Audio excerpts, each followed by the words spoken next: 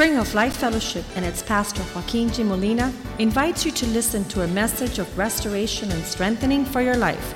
Be a part of the vision, changing the world.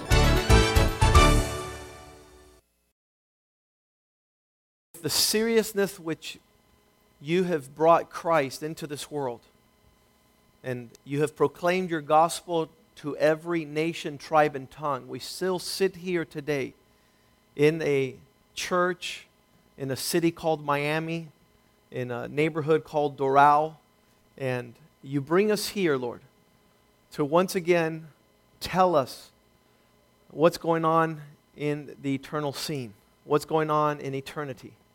We pray, Lord, that as we gather together and watch the celebrations, we watch the girls dance, we listen to Christmas carols and Christmas songs, and tonight we'll be celebrating at the Christmas Gala the festivities of having a dinner together with your people, Lord. What a privilege, what an honor to be invited to your banquet table. Lord, there's still some that are standing or sitting on the fence. There's still some that have not heard the clear message of your salvation. There's still some that have not tasted of the joy that would come into the world. So we pray, Lord, supernaturally, that through the impartation of your Spirit, there will be a spiritual awakening, that the scales might fall off our eyes, that we might see to that which we've been invited to, this world-changing invitation to be part of eternity, to be part of the salvation that you brought through your Son, Jesus Christ. We pray that you would awaken us out of being asleep, Lord, a spiritual stupor where we cannot see your mighty things, and we settle for lesser things, Lord, and we compromise, and we accept other invitations, Lord, that are not as keenly and as precious as your invitation towards us. So touch our hearts today, Lord. Touch our hearts in its deepest part, and that we not only be those that are invited, but that we would be part of those who say, taste and see that the Lord is good. That we would be able to reach others that still have not heard, who have not come. And bless and prosper your words in our hearts. In Jesus' name we pray. Amen. It's a fascinating tale. It's been told millions of times. It's been seen and heard all over the world in Luke chapter 2, where it talks about the proclamation of Jesus coming into the world with such incredible... If you were to make up this story, you would not have put Jesus in a stable and a manger having been birthed. The King of Kings being birthed in a horse and animal stall. I don't know if I've owned horses in my time, but that is not the best place for a child to be born. Maybe rats, maybe piglets, maybe Charlotte's Web, but not Jesus Christ. And here the fascinating story, it says in chapter 2 of Luke, in the days of Caesar Augustus, there has to be a changing of scenarios because Joseph and Mary are in Nazareth, and all the prophecies, listen to me. One of the things that makes this such a challenging invitation is that there's one thing about foretelling the future, where you say next week Tim Tebow's going to win another game, and you tell the future, and you're 50-50 there. It's in the balance. There's a chance that it happened, there's a chance that it doesn't. But here you and I both have the benefit of more than 100 prophecies in the Old Testament, all of them being fulfilled in the life of Jesus Christ.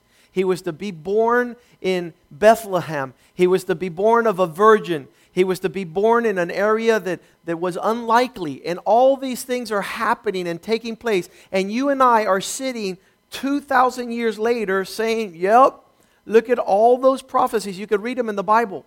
There's 100 foretellings of what Jesus was going to happen, and all of them came true, and they were found there there was even, we're going to read this now, but there was even wise men of the East that had studied the prophecies, and they knew that he would be born in such a time, and they followed the prophecies, and they found the babe, and they worshiped him. But you and I don't have to foretell the future. All we have to look is backwards and say, it happened. All the 100 prophecies happened in the life of this one child in this one place on the face of the earth, and everything written about him is true. And so we have that benefit. It's not like somebody's trying to deceive you into something that's going to happen in the future, like this poor guy last year who says the world would end, right? And he foretold and it didn't happen. You and I both have the benefit of hearing things that were going to be foretold and happened, and now the Lord presents them to you. Receive this invitation I give you for the salvation of all men. And here, the times were changed. It says, Caesar Augustus issued a decree that they should be taken to the entire Roman world. And this was the first census that took place while Quirinius was governor of Syria. And everyone went to their own town to register. In verse 4 it says, so Joseph, we know this to be Joseph and Mary of the Christmas story, they went up from the town of Nazareth. Nazareth in Galilee is 60 miles. 60 miles from Jerusalem. We know this. We were there 2-3 years ago. And we drove all the way up to Nazareth. And so here, Joseph and Mary are coming, and they're coming to Bethlehem, 60 miles to the south. It says because everybody had come to Bethlehem, there wasn't room anywhere to stay. They weren't from there. They were looking for a Marriott. They were looking for a hotel. They couldn't find one. They said, we have a little space around in the parking lot. We have a little space around in the stable if you want to go back there. The times were terrible. This woman was pregnant. She's about to give birth. Nobody cared. So Joseph went up there from Nazareth in Galilee to Judea to Bethlehem to the town of David because he belonged to the house and the line of David. He went there to register with Mary, who was pledged to be married to him, and the time came for the baby to be born. And she gave birth to her firstborn, a son. She wrapped him in clothes and placed him in a manger because there was no guest room available for them. How many have heard this story 1,000 times? We've heard this 1,000 times. How does it apply to us? The invitation to come. The invitation to come and be a part of what Jesus was being a part. And I'm amazed there that as this is taking place, in verse 8 it says, and there were shepherds living out in the fields, keeping watch over their flocks at night. And an angel of the Lord appeared to them, and the glory of the Lord shone around them, and they were terrified. But the angel said to them, do not be afraid. I'm bringing good news that will cause great joy for all people. Can you say all people? Is there anyone the Lord wants to leave out? No, not even. The worst of sinners is invited to come. And there's provision for him. And he might very well be standing preaching this message to you today. The worst of sinners. And today in the town of David, a Savior is born. He's the Messiah. He's the Savior of the world. He's the answer. He is the Lord. This will be a sign for you. You will find the baby wrapped in clothes and lying in a manger. This is the same thing that was pronounced in the book of Isaiah, chapter 7, verse 13 and 14. 500 years before this taking place, Isaiah is giving a prophetic utterance of the reality of Christ coming to this world. And it says there, Isaiah 7:13, hear now, O house of David, is it a small thing that you weary men, but will you also weary my God also? I mean, men are patient and God is patient. But are you going to weary the patience of men and the patience of God also? The Lord himself will give you a sign. Behold, the virgin will conceive and bear a son, and shall call his name Emmanuel. Isn't that amazing that it's right there, written in Scriptures, 500 years before it takes place. Here we are 2,000 years after the occurrence of that birth taking place, and for some, still the message is, it doesn't make sense. I don't know what it would require. We have miracles, we have signs, we have wonders, we have the goodness of God being shown forth. I recall a friend of mine coming home from Vietnam and having no one, no family, having no friends, having no God, no hope. And he says, okay, God, I'm at the end of my rope. I'm at the end of my string. If you let me find money right now so I could get me a hotel, some food, and go to a warm place, I will give my life to you. And he's crossing the streets of New York. And as he's crossing, 3 or 4, I forgot what he told me, it was around 3 or 4 $100 bills just rolling in the wind. And he sees the money, and he looks around, and he's trying to figure out, who does this belong to? Is this a joke? Has God walked me into a trap? Now I'm stuck. He bends down, he picks up the money, and he's looking around to see who it belongs to. He raises his eyes to the heavens, and he shoots his middle finger, an insult to God, saying this was going to happen to me anyways. So I ask myself, how far does God have to go on an invitation to make us come to the place that He's drawing us near? And yet all the difference, the devil puts a carrot in front of our nose and he entices us into sin, into destruction, and we go to the slaughterhouse when the Bible says, do not go in that direction. And we're easily moved like a donkey after the carrot into the destruction of Satan for our life. It's incredible. I'm reminded of being at the mall. I don't know if you've been at the mall lately. Have you guys gone by the court, the food court there at the Dolphin Mall? If you walk right along, by the time you finish walking every restaurant, you don't even have to have lunch anymore. Because everybody's giving you a piece of chicken, a piece of this, a sandwich, and by the time you're finished, you're like, I'm going home, man. I'm full. And so here it is, another extension of an invitation. People giving a taste and see. I don't know how many have told somebody about your Jesus, about something supernatural He's done in your life. You couldn't have a baby and the Lord gave you a child. You couldn't see and the Lord healed you. You couldn't walk and the Lord restored you. Your marriage was in the rocks and here you are, a honeymoon phase. And God has done great big things and you offer this to other people and what do they say? No, thank you. Not interested. I don't want to go there. Please don't remind me that that's a reality. But here again, as they sit there, the shepherds are invited to go and worship the King of Glory. And you know something? What I see here is that there wasn't no fancy fair taking place. God wants all to come. God wants all to come, and maybe if He's born in a palace, in a castle, in a kingdom, He's far from the reach of certain people. But here the shepherds are lying out in the field by night. An angel pronounces, the word angel means messenger. Today in the town of David, a Savior is born. He's the Messiah.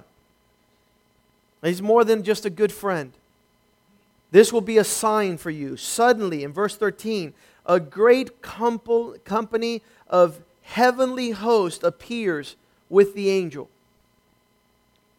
And they get a snapshot into heaven, and they're all praising God. Glory to God in the highest, and on earth let there be peace and favor come upon men. The angels had left and had been gone into heaven, and the shepherds said to one another, This is still exciting because after everything that has happened, the people that are left are those people next to you. What are they saying? Let's go seek the Lord. Let's go find this guy that everyone's talking about. Let's go on and see what they have announced to Bethlehem, to see these things that have happened, which the Lord has revealed to us. In verse 16 it says, so they turned off and found Mary and Joseph and the baby, and they were lying in a manger. And when they had seen him, they spread the word concerning what had been told to them about this child. And all who heard it were amazed at what the shepherds said to them. But Mary treasured these things up in her heart, and she pondered them and considered them. And the shepherds returned to the fields, glorifying and praising God for all the things they had seen, all the things they had heard, which were told just as they had been told. Let's go to Matthew chapter 2, because it's also the second part of this story. Wise men, magi, come from the east. These guys were considered great military convoys. This wasn't just like you see out there in the mangers, 3 guys and 3 camels. No, this was the entourage of great, powerful armies that were coming to bow down to a governor and a king that was born in Jerusalem. The prophetic utterance was that he would rule the world. And so they had heard these in the ancient writings, and they came to offer him gifts. In Matthew chapter 2, it says, after Jesus, say with me, after. Because this is not the night he was born, right? This is after. These guys didn't show up at the stable. They wouldn't have fit. They came to the area of the place where Mary and Joseph had moved after Jesus was born in Bethlehem in Judea during the time of King Herod. There came wise men from the east to Jerusalem and asked, where is the one who has been born King of the Jews? We saw his star when it rose and came and have come to worship him. I think that really, you're seeing two sets of kings here. One, the Magi that were coming to bow down to the kingdom of Jesus, but there was Herod the king. How many know that Herod was not going to bow down? He says, tell me where he's at so I could go worship him. But he wanted to kill Jesus. And in this Christmas spirit, there are two types of people that live. Those that want to worship, acknowledge, bow down, serve the King of glory, and those who can't stand him. Because when a proclamation of a king being born, you're going to have to do one of two things. You're either going to have to fight his kingdom and say, no, I'm king. In my world, I'm going to do what I want. Or you bow down and do what Jesus wants. But Herod was one of those kings who says, tell me where he's at. It says, where is the one who has been born of the kings? And King Herod, verse 3 says, this was, when he heard this, he was disturbed, and all Jerusalem with him. Are there some people that are upset about Christmas?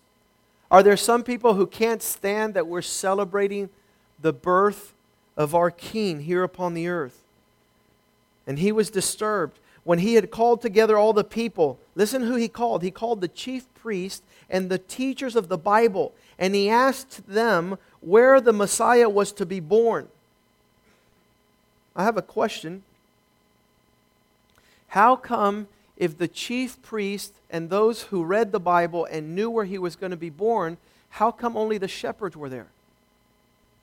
Is this not all true about us Christians, that we know everything about God and we participate with nothing? We know all the Bible. Some people here this morning could tell you everything about the Word of God, but they're not there bowing at the manger serving Jesus Christ. And so the King Herod gathered himself all the knowers and the people and inquired of them, where is Christ going to be born?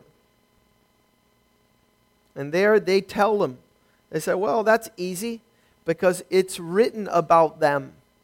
In verse 5, in Bethlehem in Judea, they respond to him quickly. For this was what the prophet has written. You, Bethlehem, in the land of Judah, are by no means least amongst the rulers of Judah, for out of you will come a ruler who will shepherd my people Israel. And Herod called the kings and secretly and found out from them the exact time the star had appeared and sent them to Bethlehem and said, go and search out carefully for the child. And as you go and find him, please let me know what the address is so that I might go and worship him also. Liar. He's not going to go and worship him.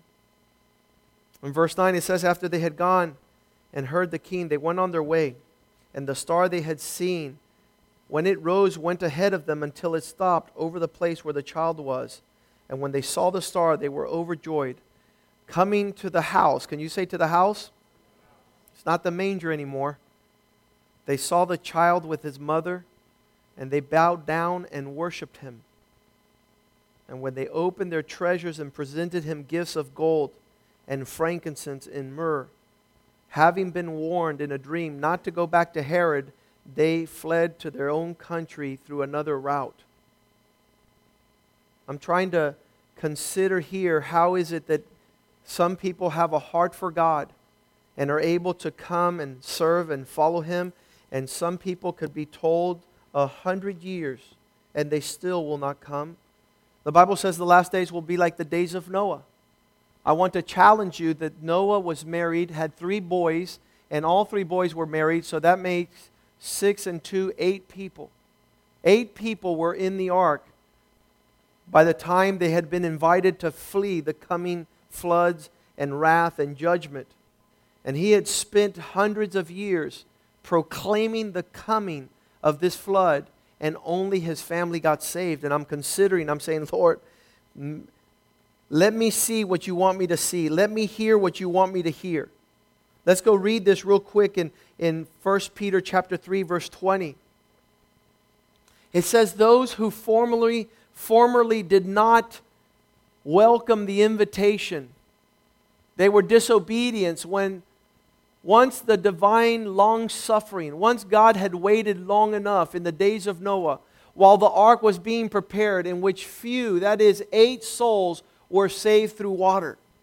I asked myself a question. We have before us the salvation of our souls, the salvation of our family, the salvation of things to come in the near future. Jesus Christ did not come, the Bible says, to condemn the world. He wasn't born in a manger so he could run ahead of you and say, shame, shame, shame, and you are going to hell. No, he came in that manger to fulfill the salvation unto all men, the good news, the tidings of peace, of joy. And if there's one reason we still haven't experienced the levels of joy and peace and good news, is because we have been really deaf to the invitation. Like in the days of Noah, here it was, again, it says to us in 2 Peter 2:2 that Christ was opening up, 2 Peter 2:2. Many will follow their destructive ways. They'll continue on far from Christ, far from the goodness of God, because of whom the truth will be blasphemed. There's no worse witness and inviter to the presence of God than a Christian who's not living it for real. Verse 3. It says, by covenants, because of desire, they will exploit you with deceptive words for a long time. Their judgment has not been idle, for the destruction does not slumber. Verse 4.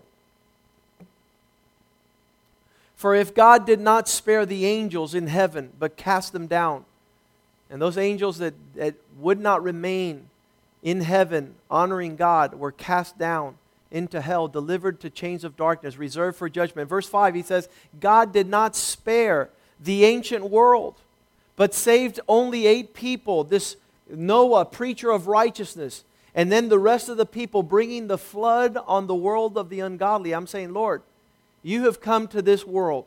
You have been born in a place where we can see your glory. You've been born in a place where we've been invited to partake.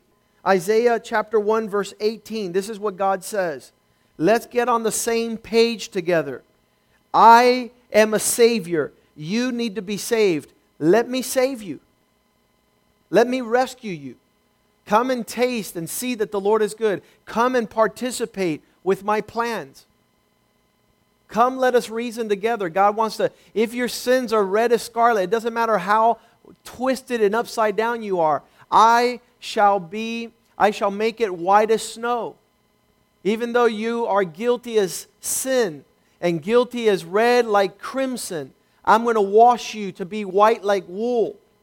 And this is the promise of God for us in this season. This is my celebration. It's tremendous. In Isaiah 55 verse 1, he says, you can come if you're thirsty, if you need waters to drink. Isaiah 55:1.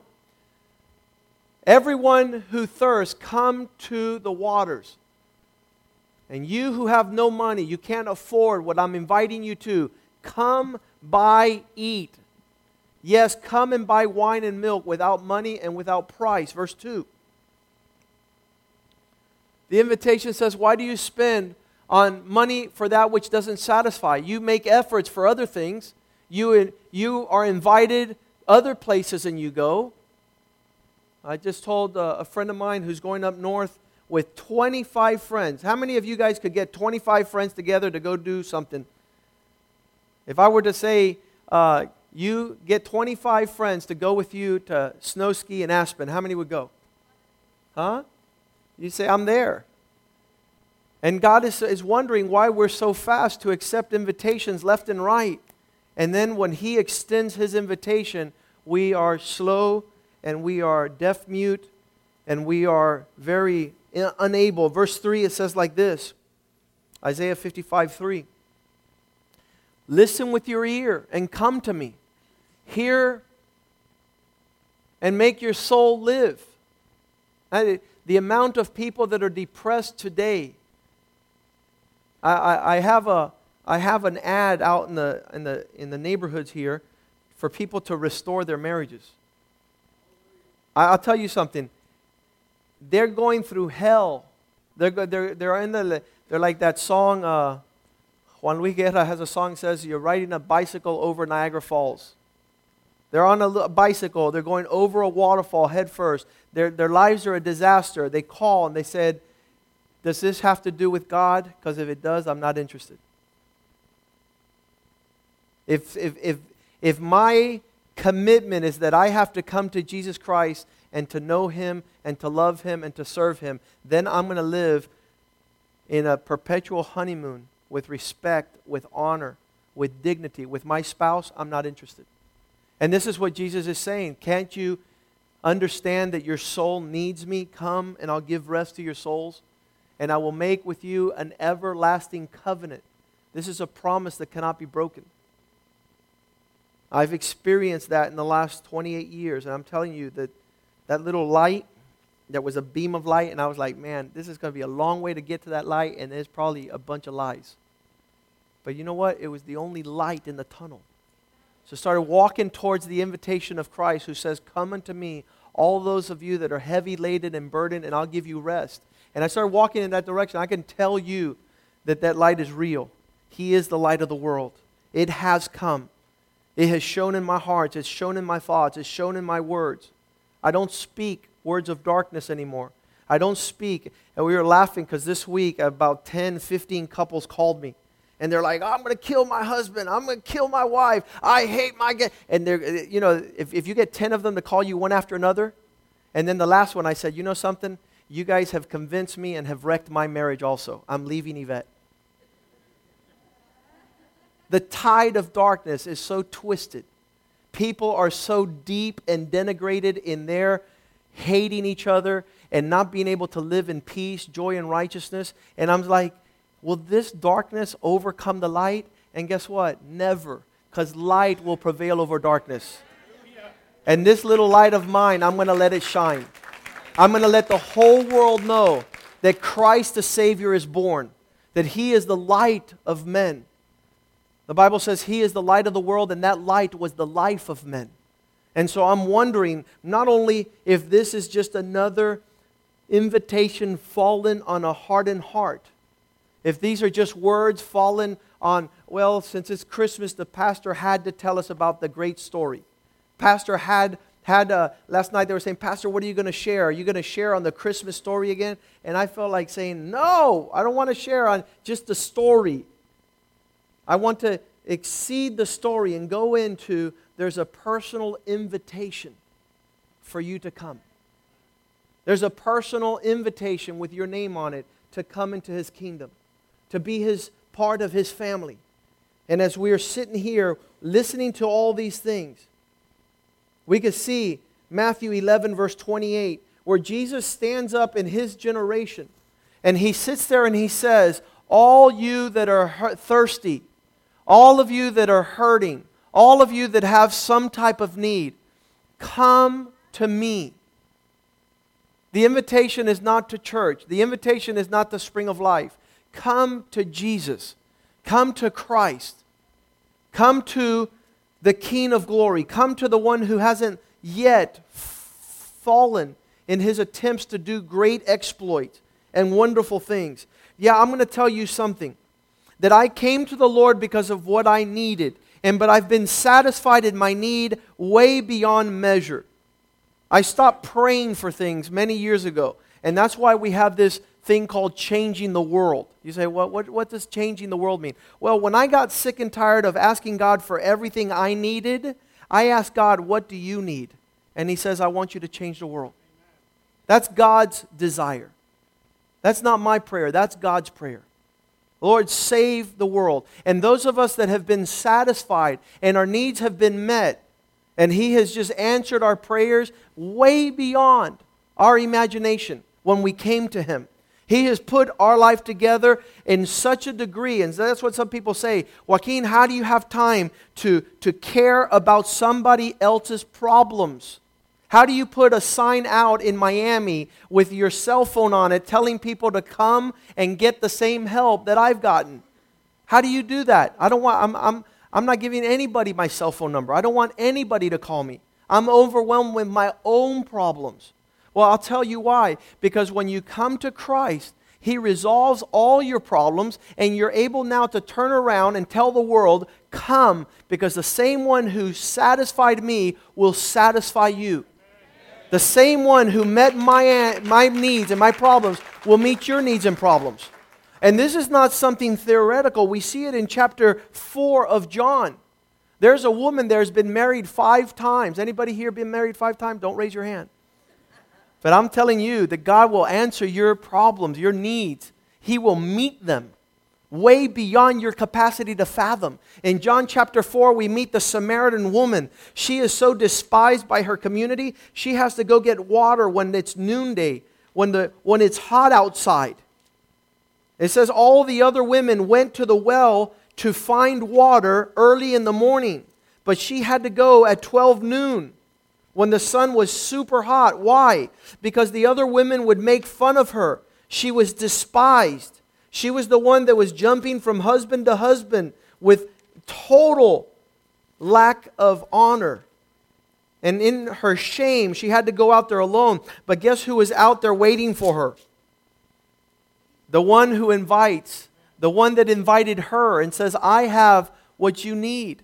And if you ask of me, I'll give you freely, and you'll never thirst again. And He begins to invite her there in chapter 4. And we could go in verse 13. Whoever drinks of this water will thirst again, talking about the well. But whoever drinks of the water I give him will never thirst again. What an incredible promise. That's my allegiance to Christ is just that. He has met all my needs. I will not compromise for Him. It's not to be negotiated. Verse 14.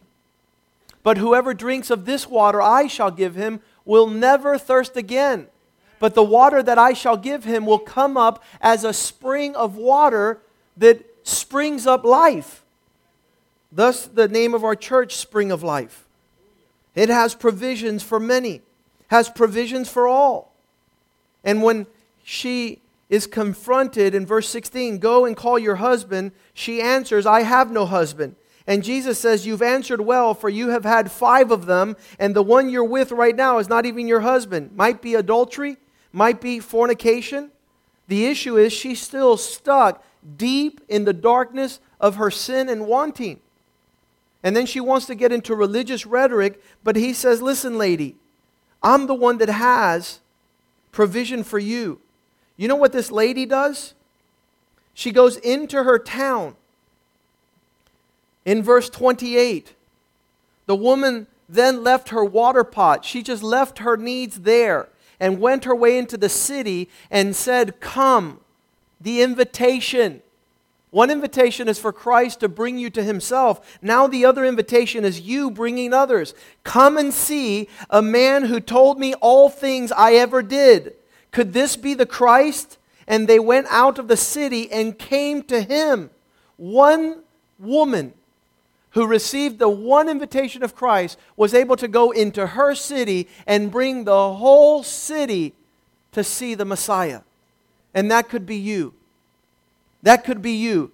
Your friends waiting to see someone who would be like at the food court. Come on and try some of this Cajun chicken. Try Jesus. Look what He's done for me. Look what the man born in Bethlehem has done. Will you stand this morning? I just don't know what else to do. I will sing. I will dance. I will bring you an orphan. I will bring you somebody with a terminal illness that said that they only gave them 19 days to live, and they're still here after 19 years. How many more invitations are going to be expended The Bible says in Matthew 22 that He sent His servants to go invite all peoples to come. And it's an incredible scenario how they're invited to come in Matthew 22 verse 3. After they've been invited to come to be a part of what God wants them to be a part of. Listen what He says. Ready? Let's read it together. And sent out His servants to call all those who were invited to the wedding, and they were not willing to come. My cousin yesterday says, the Lord's not going to shut the door. I still have another chance. There'll still be another time for me. There'll be the next Christmas. Pastor will be here. He'll be sharing the same sermon. I can't share the same sermon. I don't know how these musicians concert and they sing the same songs the whole year all over the world, the same song. I said, Lord, that can't be the same preaching. It can't be the same sermon. Our God is an omnipotent, omniscient, fascinating, brilliant God. He doesn't sit there and make all flowers the same. He doesn't make all trees the same. I look at the animals' creation. I see how he does all things different. I see the fish, all different stripes, all different colors. And here, once again, December 18th, 2011, the Lord extends another invitation. Will you come? Will you come to worship the King? Will you come to bow down? Will you come to surrender? Will you come to quench your thirst so that you're never thirsty again, so that the issues in your life, and I can tell you at that time in my life I was very young, very ignorant about many things, and so you come and He answers all these questions, but now I'm 44 and 28 years later, and guess what? I don't have to mess up. I could ask Him before I go into things. I have Jesus now to walk into different seasons of my life. Raising 3 teenage boys. How many think that's a wonderful time? It is a wonderful time because the Lord has taught me how to do it as His being very present. I'm proud to be the father of incredible teenage sons. That if in another season of my life, if Jesus had not come into my heart, if He had not come into my world, if He had not been born like He was born in the manger, born in my heart, if that had not happened, my life would have been a disaster. Me and my wife, instead of enjoying our marriage, would have been, probably going through the shipwreck of anxiety and despair and confusion. And I see how men cheat on their wives, and I marvel. You know why they do? Because they don't know Jesus. Jesus is not living on the inside, because when Jesus lives on the inside, there's no betrayal. There's not a lack of loyalty. There's no lewdness. There's no lust. That's our God. That's the King that is born. He is a reality in our minds, in our thoughts. We're not slaves to sin no more. Yeah, we were deep into the crud. We were deep into the mire. We were deep into the dung. But He saved us out of that.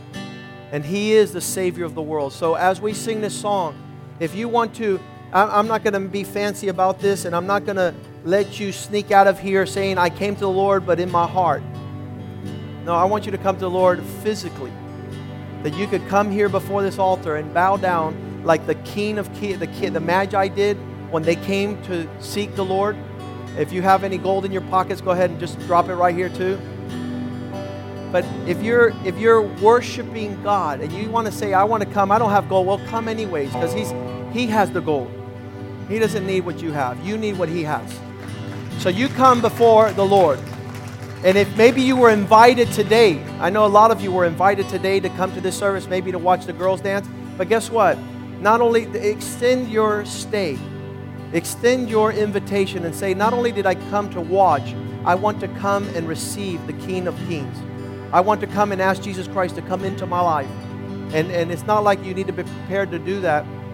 He'll prepare you to walk in that as you have Him in your heart. So the altar is open. You could come forward and I'm going to pray with you. Don't be embarrassed. Don't be ashamed. Come forward and accept Jesus Christ into your heart today.